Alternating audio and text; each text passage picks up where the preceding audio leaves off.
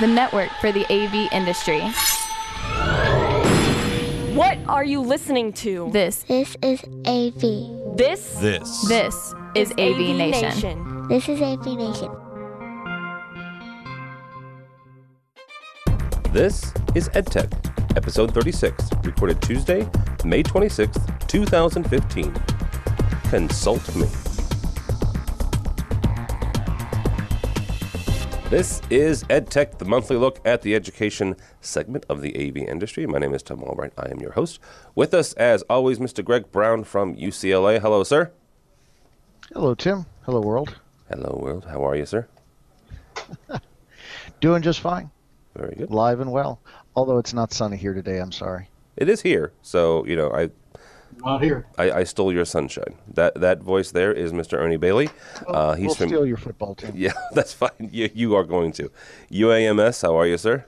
I'm doing just fine. Good. And what Greg is of course talking about is the fact that the St. Louis Rams are going to go back to LA here in about 5-10 minutes. So beat the hell out of us getting the Raiders. Well, it's 6-1. So can you blame us? No, I can't. And last but not least, Mr. Mike Tomei from Tomei AV Consulting. How are you, sir? Good, Tim. How you doing? Doing well. All right, so this month is going to be, we're getting ready for InfoComm. All of us are doing that, and we're going to cover a couple stories here about that very thing and a couple other upcoming events.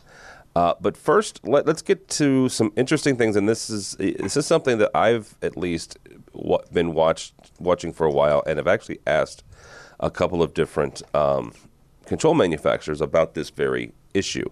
It's a white paper from our buddies over at AMX, and it's basically called Hackers in the Classroom: How to Secure Your AV Systems from Internal and External Threats. I don't know if you guys remember this. A few years ago, there was a story out about the StuckNet virus, and it was a physical virus. They supposedly, the CIA or somebody in the government put on a flash drive, got into some Iranian nuclear facilities, and it was a big rigmarole.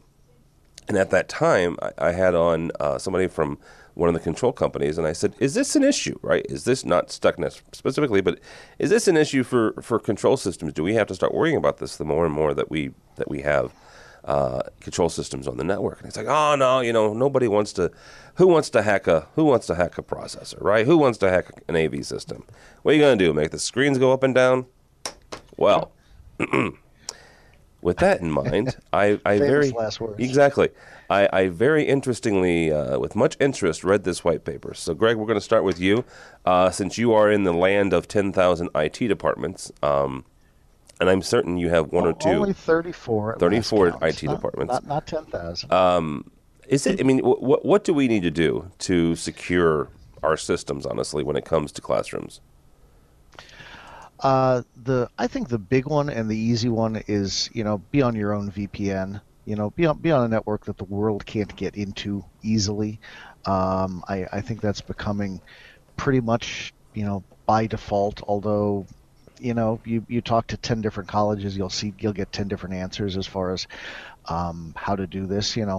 As of just a year or two, one of the big local UCs didn't have authentication on, all their data lines were open for the most part, and you're just inviting trouble at that point if people can get in and snoop around and get to things. Even VPN largely protects you from that. I mean, we went through a phase here with it's a little bit off the subject, but we went through a phase of the IT folks doing security scans on our equipment, which can give you all sorts of grief and problems. But in the process of that, one day they gave us a printout of all the things that had pinged our network over like the last 12 hours or something like that. And it was amazing, all of these IP addresses that literally went back to, if you followed them, went back to North Korea and China and stuff like that, trying to ping our subnets. And it's like, man. So, I mean, everybody should read that. I think it was a really good primer, and covered reasonably, things reasonably well. Maybe quite a bit of PR for AMX in there, but VPNs are the big one. Okay, well, let me ask you this: does that not preclude you from being from asset management software like RMS or like Fusion or Global Viewer?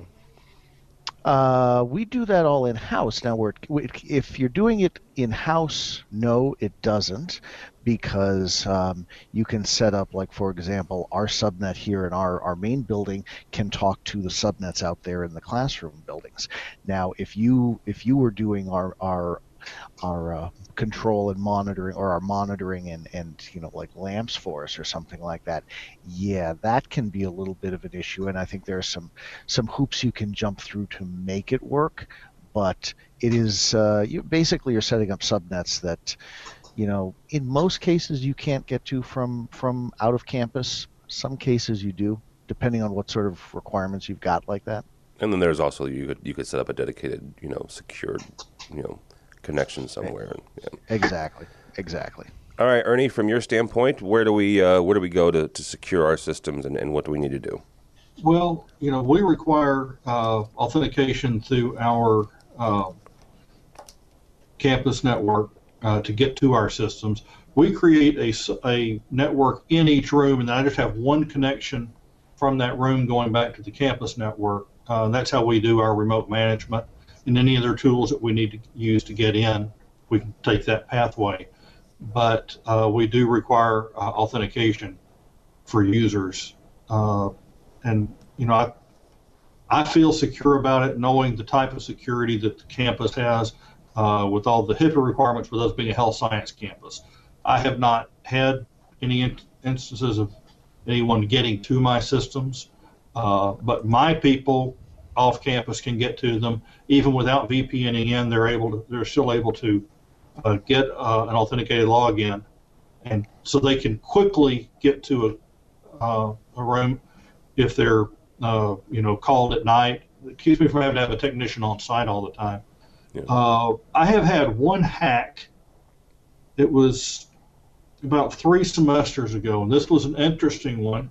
It wasn't actually hacking into my control systems or anything like that, but apparently we had a student, we never could identify them, that was able to match the frequency of the PowerPoint remote control that we had in the room. And they would advance slides on one instructor, advance, go back,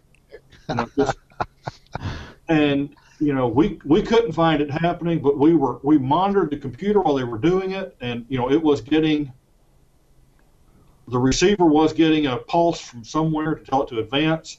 We took it away from the instructor. It would still happen. If she had to go over and hit the keyboard, it would still happen. It was not built into her slides or anything, but like I said, if she wasn't lecturing, it did not happen in the room. Even if she gave her slides to someone else because she was sick, they could give the presentation no issue. So, wow. We pretty much decided we had a student who was really messing with this instructor.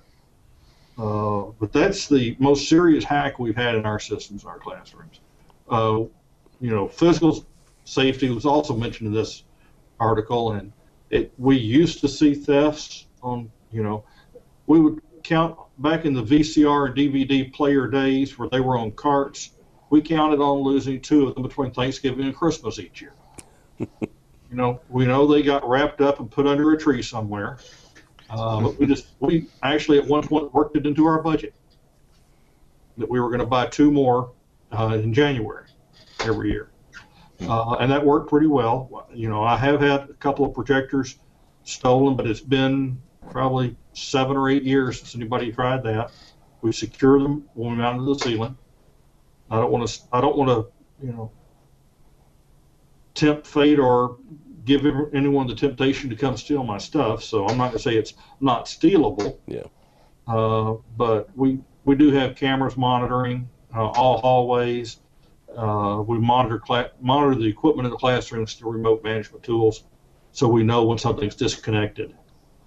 And we'll get an email at night or whatever if something goes offline, and we can check it quickly. Well, and that's the nice thing about remote management systems and Fusion right. and stuff like that. So, All right, Mr. Tomei, we've had two different solutions to this. So consult us, Mr. Consultant. You've got physical. You've got a physical separate VPN, which is one way to do it. Ernie's got authentication, which is obviously another way to do it. If you were building this from scratch, what would you do? Well, it sounds stupid, but change your passwords and default logins on all the equipment. I've seen so many integrators walk away from installs, leaving all of the default usernames and passwords there, and on every piece of equipment. And well, that's a good thing, because if they were to change them, probably most of your integrators would forget to give them to you when they leave. Yeah, right. Exactly. Yeah, they wouldn't give you a list. So consider yourself lucky. Right. Exactly. But I've seen that happen so many times. Media players too. Wait, hang on. What, Ernie? Go ahead. I want to put in a plug for one of my integrators on that. It's been a while since it done work for me, but a system they did for me about 5 years ago, we ran into some issues where we didn't have passwords. I called them up. They gave me a link. They have a website set up for me. They do for every one of their clients, and they told me how to log into it. And I have a password. I didn't realize I had that. It's got all the drawings, and it has every password, every IP address that they set up when they did it, and a record of all the maintenance. Wow. And I was unaware they did that, but it gave me a good feeling of security, and it helped our engineer who was having to go back and try to look at some programming. All the programming code was there and available for us to look at. So, yeah.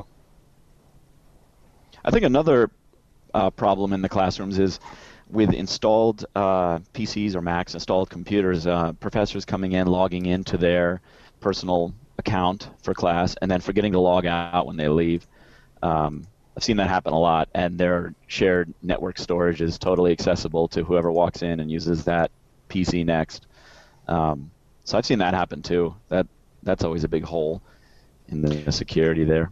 We've actually had people coming around in the mornings just looking for a computer that was still online because somebody had left their login active. Yep. I guess I've been lucky. I've never really dealt with any sort of hacking of control systems or AV equipment in classrooms. It's always been physical theft that I've had to deal with of equipment, but not really hacking issues. So, but I do love the clip art they used for this article. The guy in the ski mask. It's very scary clip so. art. I mean, let's be honest here. They've got the guy with the ski mask. They got the guy with the hoodie, looking a little bit like the Unabomber. Right. You know. Yeah. If you don't remember who the Unabomber is, kids, look him up on Wikipedia. So. It gave it kind of a K through 12 look, but I guess this is largely intended for IT people. Yeah. Jeez. Thanks, Greg. Yeah, that would be Greg Brown at ucla.edu. So. Yeah, right. There you go. There you go. Yeah, it's been a week or two since I got any hate mail. You know what the heck. All right. Let's actually bring in a somebody out Greg's way. I almost said from the California court system, but she's no longer from that. She started her own deal. Her name's Jennifer Willard. Started and head of Women in AV. This comes to us by way of AV Network, and it's interesting. Jennifer was one of the few non-tech managers, non-education tech managers on the Tech Managers Council when Greg was the fair head of that fine organization, wasn't she? She has been largely the one active non-higher ed person for a number of years on the council. So, and just like me, she's no longer on it because we're no longer tech managers. So there you go. 3 hazards of year-end procurement. I loved this because, well, I lived it for a long time, and Ernie and Greg still live it. There's 3 points that she points out, and we're going to start with Ernie and see if she's right and see if he wants to add anything to it. First of all, there's no time because, well, you've got, when I worked at Lewis and Clark, you had, you got your budget in, July 1, and you had to have stuff in by July 2. There's very few scopes of work, and the integrators love to sell you the bleeding edge stuff because, well, that's where the higher margins are. Ernie, what's some of the things, either whether that she's right or wrong, or some things to add to it when it comes to? I think she's completely right. when this time of year, I mean, I'm getting calls from departments that have leftover money and they want to get an AV system purchased and installed in their classroom by the end of June, the end of our fiscal year. And, I'm basically saying, here is about what it's going to cost. Here are 3 vendors. You're on your own. I said, just let it, keep us in the loop so we know who's installing it so we can come back and make everything right to match the rest of the campus when we have time. But, our summer is booked installing in our classrooms. I did get a deal from our division that they found some money, and enough to do another classroom, if I could get everything delivered by the end of June. So we're working on that right now. Trying to make that happen, getting guarantees from our suppliers. And I don't want to buy, on the third one, I don't want to buy bleeding edge technology for our classrooms. I don't mind getting it into our lab, letting us play with it and see if that's what we want to use. But I'm not going to take something brand new and just throw it in a classroom without testing it. So that's not going to happen on my campus anyway. Well, and this is a good time to remind folks, if you've not listened or watched, Ernie has what I think is one of the coolest things on a campus. He mentioned his lab. They have a mock-up classroom. It's an actual live classroom. Teachers teach in it. And if I'm not mistaken, Ernie, and correct me if I'm wrong, there are some instructors who actually ask for that classroom because you guys do the bleeding edge technology in there. Exactly. We will throw things in there. The room is not in a good location for a classroom. It's not close to any other classroom or anything. It used to be the worst classroom on campus. And it's not far from my office, so it's easy for us to provide support for if we need to. It's halfway between my office and our support desk, so they can quickly run around there if they need to. But it's because of its lack of popularity over the years, it's easy for us to be able to block it off for 3 to 5 days and put something new in there or rewrite the control code for that room. If we want to try to add some features or change the look of something, we can take the room down, we can rebuild it, and then put people in there. And most of the people in there know we're going to do that and know they're going to get quick support if they need it. But that's the first room we had HD video conferencing in. We were trying some new cameras. We put them in that room. Everyone liked them. We're putting them in everywhere now. First place we tried, some of the wireless receivers such as Apple TV and AirMedia and Google Chrome, those type things. That's where we try those out, make sure they're going to work. First place we put in some of Crestron's light switches, to see if we could really control them and how our system interface with them. And we've had 98% of things have been successful in that room, and then we'll begin rolling it out after we know how it works and how we're going to make it work. Well, and like you said, the 2% that doesn't work, they get that going in, right? They get that they're an alpha and beta testers. So, right. All right, Mr. Tomei, take a look at that article there, and let's not only from your experience, but also from consulting other clients. Where do you think she hit the nail, and maybe one or two other things that are some trouble areas for people to avoid as we end one fiscal and get into another one? Yep. So I think she hit the nail on the head because I'm actually living it right now with a client. I have one of these projects where they came to me and have to absolutely rush through everything because they need to spend this money, and the needs analysis phase is totally suffering. They need to blow through that as fast as they can so they could get a scope of work and equipment list out to an integrator and get things ordered and then get them installed in time. So I'm kind of slamming the brakes on everything, saying, look, you're going to blow through this needs analysis phase. You're not going to get the system that you really need, and just because you have to spend this money so quickly. So I'm totally living it as we speak, and I think she nailed that one. I totally agree with the scope of work. I feel like there are a lot of scope of work documents that are written that aren't good at all and don't have all the details the integrators need. And if they're vague, those integrators will fall back on those vague scope of work documents when the whole thing comes crumbling down during install time, and the integrator has to say, well, you didn't tell us this, and this is your problem. So I feel like writing a good standards document for your campus is a good way to not forget what to put in your scope of work documents. You don't have to, you can kind of tack on your standards document, and you're not going to forget all the details that will eventually totally come back to bite you when it's install time. So I think she really nailed this one pretty well. Is there something you can do? This is just a weird question, kind of a little off topic.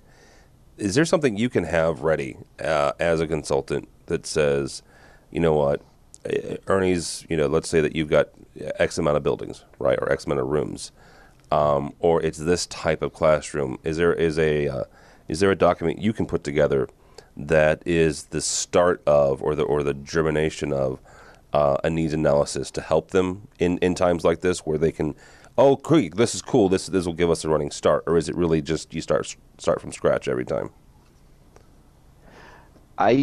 Personally, I have a needs analysis template that I use with clients. It's I need to really do kind of face-to-face or phone conversations with them. It's not something they fill out like a form, because I really need to dig deeper than what they're going to give me initially if they just try to fill out some sort of a form or questionnaire that I have. And I bring in that first meeting, I bring in a project timeline too that gets real granular and shows them every single aspect of an AV installation from the day we sign the contract with me all the way through system commissioning and closeout. So it really puts things in perspective for them when they can see how many small little things have to go into a successful install. And because most people don't realize all those little granular aspects of it that exist. And that's exactly what's happening right now to me. So I have a big meeting tomorrow with the client. So. Mm-hmm. Tim, let me address this one as well. I would not want a consultant to hand me a pre-built scope for a room that I hand to an integrator just because I'm in a hurry. I want it custom designed for my needs and my space. I would not feel good if Mike came to me as a consultant and said, here, just use this, and this will get most of what you need. I'm not going to think I got my money's worth out of dealing with the consultant, and I probably would not call that consultant again. I want one who cares about my needs and what's going on my campus. Now, on that, yes, we have a scope of work pre-built for a lot of our rooms because we know that we need all of these rooms done about the same way, know what features they're going to need, and if we're going to upgrade them, this is what's going to happen. But I'm not paying someone to just hand that over to hand me a boilerplate. It's something we've developed, and like I said, we do most of our work in-house, so it's a scope of work for us. I did learn that I did not use a consultant on the project that you worked with me on, Tim. And the first time we put it out to bid, I go back to Mike's comment about vague scope of work. They didn't use it. The vendors didn't come back and say this is vague, it's not going to work this good. They decided to cover everything, and it came in way all. I mean, I got like 6 bids from different AV integrators. They were all way outside my budget scope. We took it. We worked with a consultant, paid them to review our documents. They helped us rewrite them. This was before Mike was a consultant, by the way. But they helped us rewrite it. I got exactly the same thing that I thought I was getting from the first scope, and the bids came in at 50 to 60% of where they were on the vague scopes. And we didn't take anything out of the scope. We didn't change any of the hardware. We didn't make any changes other than tighten up the scope, as our consultant put it. We paid them to review the document. They helped us rewrite it, and that was the consultant's part of this project. And I think it was money very well spent. And like I said, we were unable to do the project the first time we tried to do it because the bids came in so high. But we had plenty of money when they came in the second time because we used the consultant properly and did not have the vagueness of the first scope. So you pay a consultant for a reason, and they're worth paying for. Well, let me put kind of a little dollars and cents, and this is not a commercial for consultants, and Mike wasn't the consultant. So because I've seen the scope, and it is incredibly detailed. Basically what Ernie's saying is he had X amount of dollars. He paid the consultant a little bit over here, and I do mean a little bit in the grand scheme of things, and the amount they saved on their final bill was much more than what they paid that consultant. So it's worth it, people. if you've got it, it's worth it. So yes. Mr. Brown, what do you say about Jennifer's pain points for the end of the year purchasing? I think it was a good article, and I think she made some excellent points, and it's very accurate, and it was not something we had a problem with. And it wasn't something we had a problem with because we did everything in-house, and so we planned everything in advance. We were doing classrooms during the quarter just by avoiding or just by scheduling some open time in the rooms. We're doing, I think it was 6 rooms a quarter for a while, building them up. And when it came to summer, we literally would sit down every year with our budget, and we wouldn't just budget the year, but we had the chunk of money from, let's say, this year's budget that was going to go to the beginning of summer, and then we had the balance of the summer projects which were going on to the next year's budget. And what we did with that chunk for early summer was basically to buy a lot of the long lead time items, buy things like big screens and anything that was going to take a long time to get, that had to be ordered early, had to be ordered here in like April or May to have it lined up in time, or for stuff that we're doing particularly early in the summer. And then everything else fell onto the next year's budget. So that was a very, very guarded, very reserved chunk of money, and it made the whole thing kind of moot for us to a large extent. Okay, no, that's valid. If I can speak up again, what we have done is we got some one-time money several years ago, and we used that to kind of cheat the system, if you will. We bought the next year's equipment with that fund, with those funds. We had enough to do, most of what we had budgeted.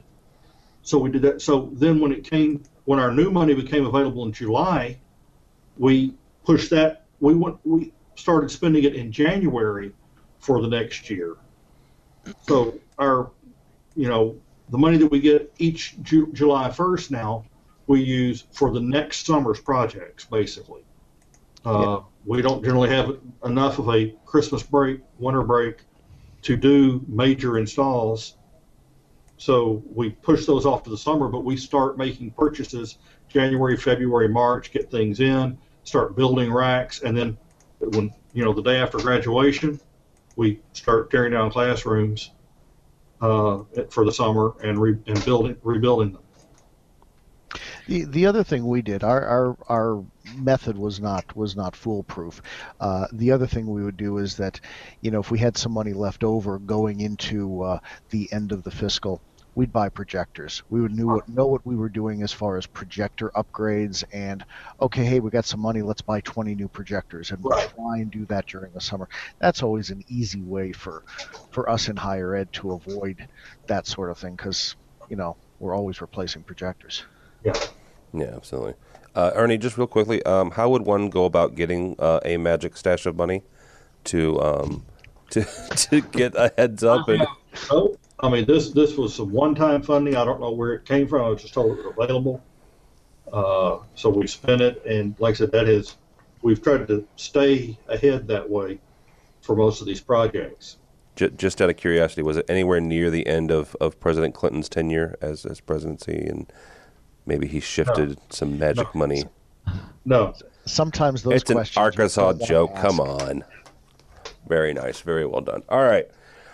There are two really cool, famous people that are in Sound and Communications this month. One is Dave Labuskes, the head of Infocom. The other one is this guy right here. His name is Mike Tomei. See what I did there? You and Dave Labuskes, baby. You and Dave always. Labuskes. We're always mentioned in the same sentence. Well, you are. You are. You're both, yeah, I got nothing there. I was going to go down this weird path, and I wasn't going to do it. If you're watching the video, I'm hoping that this is on the screen now. Getting ahead in higher ed, pleasing AV support staff is key. So what's interesting here, first of all, Mike used to be AV support staff, right? He worked for Harvard, worked for Ithaca, not exactly chump change there when it comes to the world of higher ed. But what's interesting is as a consultant now, Mike's talking about serviceability and making sure communication. So this is gonna be an interesting little 5-10 minutes here, kids. Mike, we're gonna start with you and just talk about the article for a little bit, and then we're gonna bring in the AV support staff to give you their feedback on your article. Good. So, put your iron pants on. Get ready for some honest feedback. But first, seriously, talk about as a consultant, as trying to make sure that these people, these AV professionals, have what they need. Let's be honest.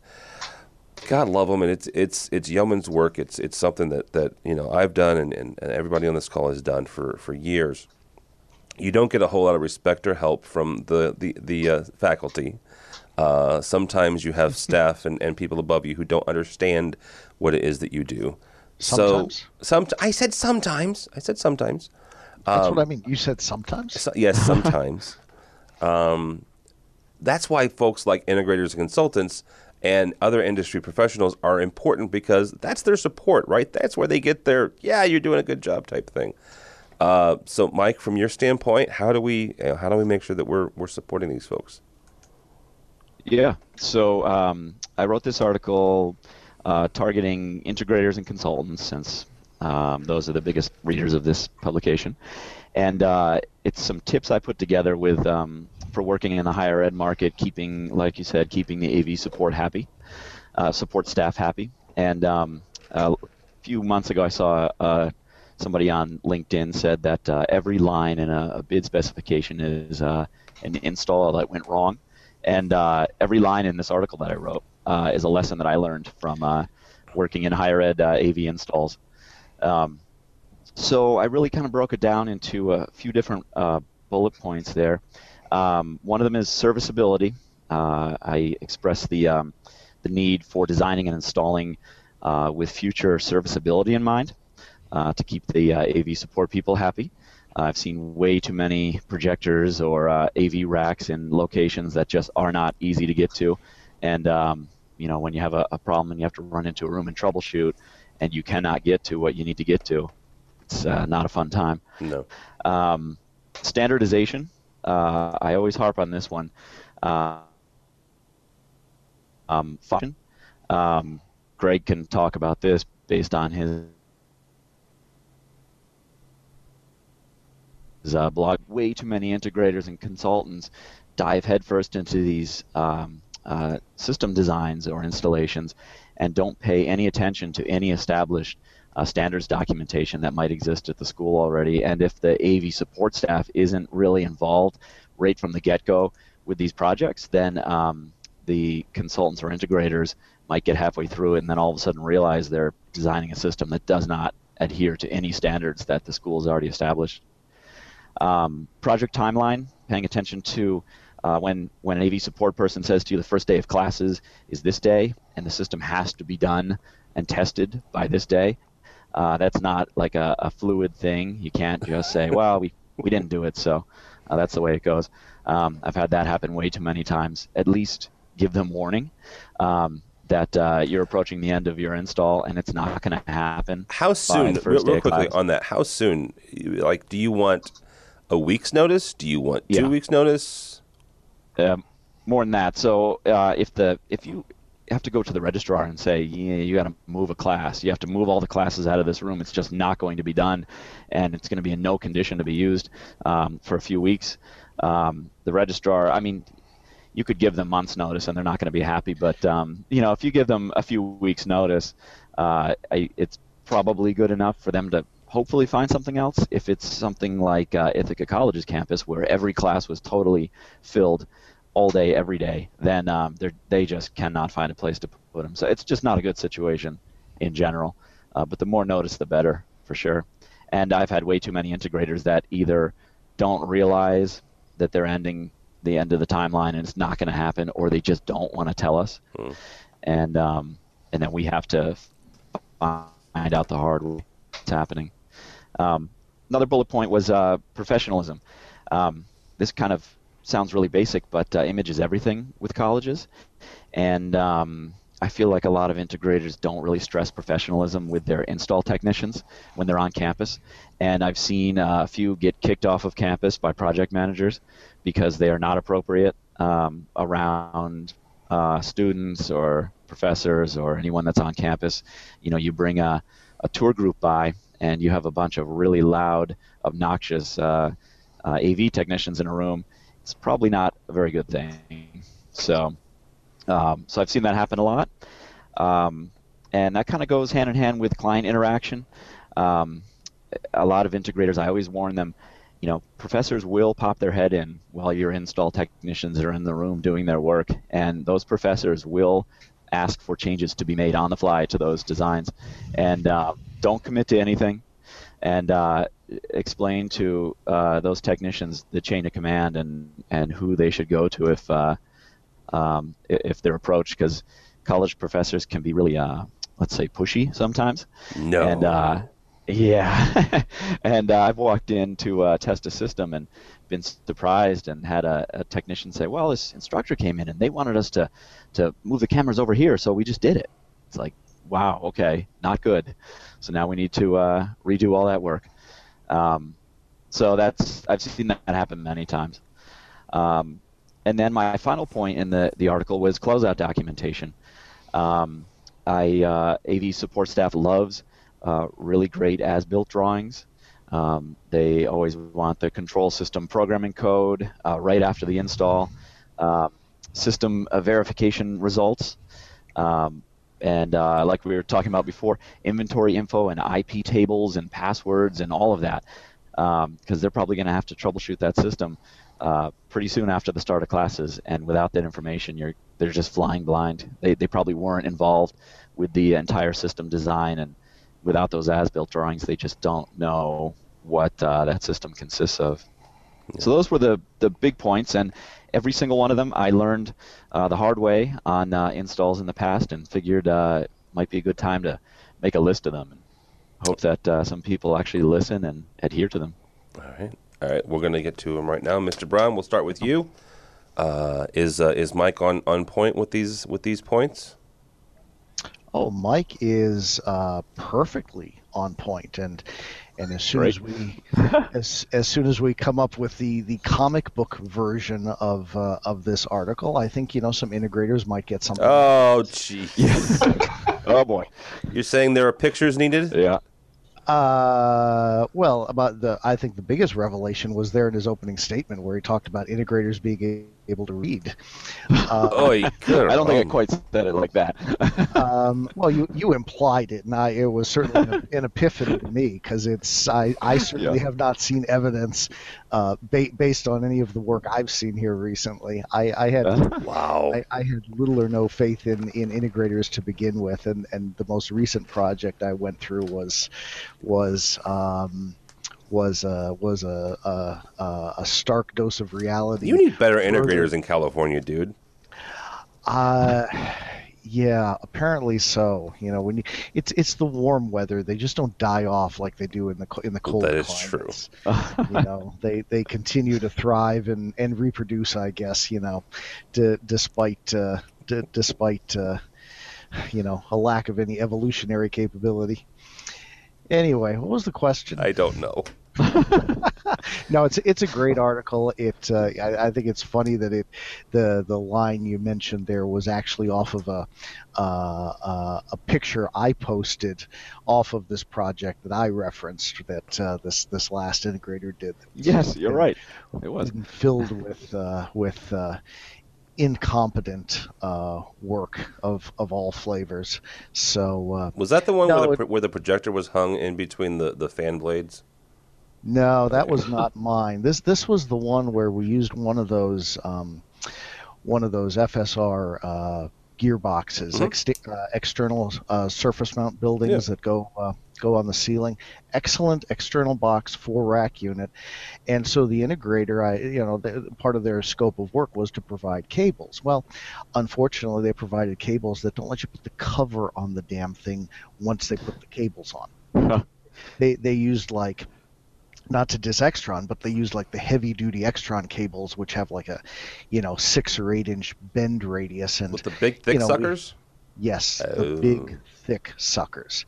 Yeah. And silly us, when we mocked it up, we mocked it up with, I think Kramer's or something like that, with much more conventional. Anybody's brand would work if they were much more conventional cables, and there isn't a run longer than 20 feet in this room, so it doesn't require exceptionally long cables. And they just put in these cables that it's well, how are you going to put the box on or the cover on? It's well, I guess we could bend them down really hard. Shoo.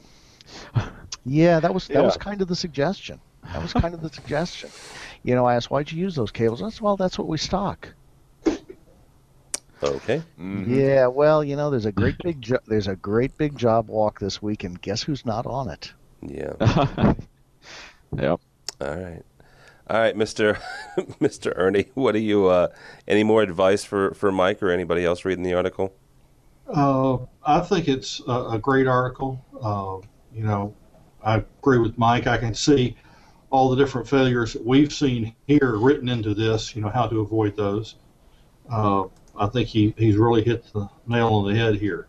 Now, I will tell you, you talk about listening and communicating with your client. I met an instructor from another health science facility at a conference I went to a couple of months ago. And he said, I really wish we could do, and he gave me a list of things that he can't seem to do in his classrooms. And it's stuff that we do all the time. It was, connecting 2 classrooms together and how he wants them to work. And he said, I said, we do that all the time. He said, I wish you'd come talk to our IT people. Well, when I got back here, I had an invitation to go speak at that campus, and I called to let him know. And he set up a meeting with me, between me and the associate dean of his college, and she's responsible for all the technology. She's very technology savvy. And the 2 leading people in classroom technology support in their group. The instructor was not there, but he arranged the meeting, and I went and I talked with them the day before my presentation. And I found out why they're not providing the support that he wants. They had no idea what he wanted to do. So he tells somebody from another school that his people can't take care of him, but he hadn't asked for this support in the classrooms. And they said, we can do all that stuff. Now, we ended up making a very productive meeting out of it. I talked to them about some technology we're using, and I'm going to be communicating back and forth with them, letting them know what we've done and how they can bring that in. But, if you're going to have a consultant come in, know what they're going to, know what you're wanting to ask for, and, talk to your in-house people as well. Yes. And then everybody can come together, and, you'll have a much more successful teaching experience if you work with all the people. Yeah, absolutely. They don't know, they can't help you unless they know what you need. And that actually kind of goes both ways. Go ahead, Mike. I was going to say, on a related note to what Ernie just said, whenever I train end users on systems, I always tell them, this is back when I was working in higher ed AV support, I would always tell them, the second something doesn't work for you, tell us. Nothing kills me more than going to talk to a professor and they say, oh, well, this hasn't worked for a year now, and every time I come in here, the same thing is broken. Well, when did you report it? Oh, I haven't. I just assumed it was always broken. It's like, boy, we probably could have fixed it in like 15 or 20 minutes. Just tell us. So, yeah. Yeah, well, I could take that all the way back to 35 years ago when I started. I would be walking to the cafeteria, and an instructor would stop me in the hall.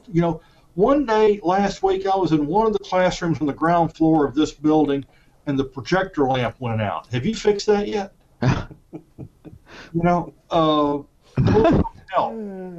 We put a help button on the wall in every classroom now, even the ones that don't have an interactive panel, with displays back. If you just press that help button, you're going to get the technician within a minute or two in your room saying, what's the problem? How can I help? Yeah, that's all there is to it. We offer training to the faculty on how to do that.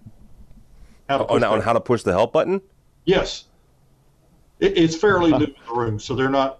We make sure they know where it is and what's going to happen when they push it.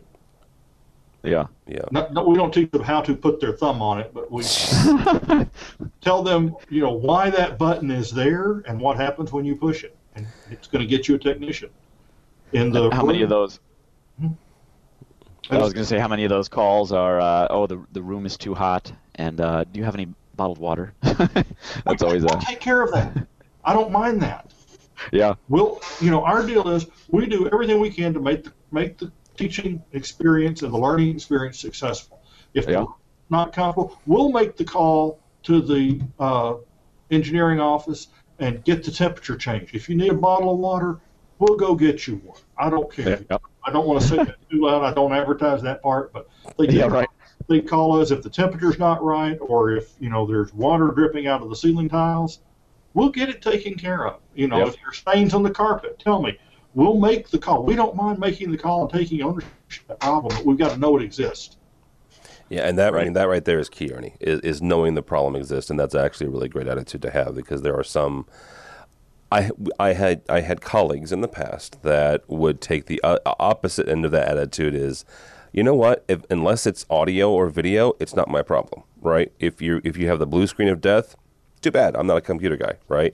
It's too cold in there. Sorry, here's the number to, and they would, if they would do it, they would say, here's the number to facilities. Yeah. Now, if I hear my guys doing that, I stop them and say, no, you make the call, and then you follow up. That way, we get a work order number, even on temperature being out or a lamp being out, on the ceiling, where a student can't see to take their notes. We'll take care of that. Yeah. Greg, you were saying something, but you're muted there, sir. We see your lips moving. We see your lips moving, brother, but we got nothing coming out. I just need to turn my microphone back on. There, go ahead, make the line about it being some of the most intelligent stuff I've said all day. It probably was. I think that was the joke last time I did that. Is there an AV guy available? Yeah. You're right. Of all the people having trouble with a microphone, we put in a ring down phone in all the rooms here, and now we have gotten to the point where we have somebody who literally most of their time is spent doing nothing but sort of shepherding all of the calls for issues that aren't ours, lights, temperature, broken seats, things like that, and sending them to facilities and also following up on facilities. We had a huge issue where the trouble ticket gets given to the guys in the truck and they walk out to the class. It's like, oh, there's a broken chair. Oh, okay, I don't see one. Signs it off and goes home and moves on to the next ticket. And, we really have worked very hard to put some accountability into that loop because there wasn't any.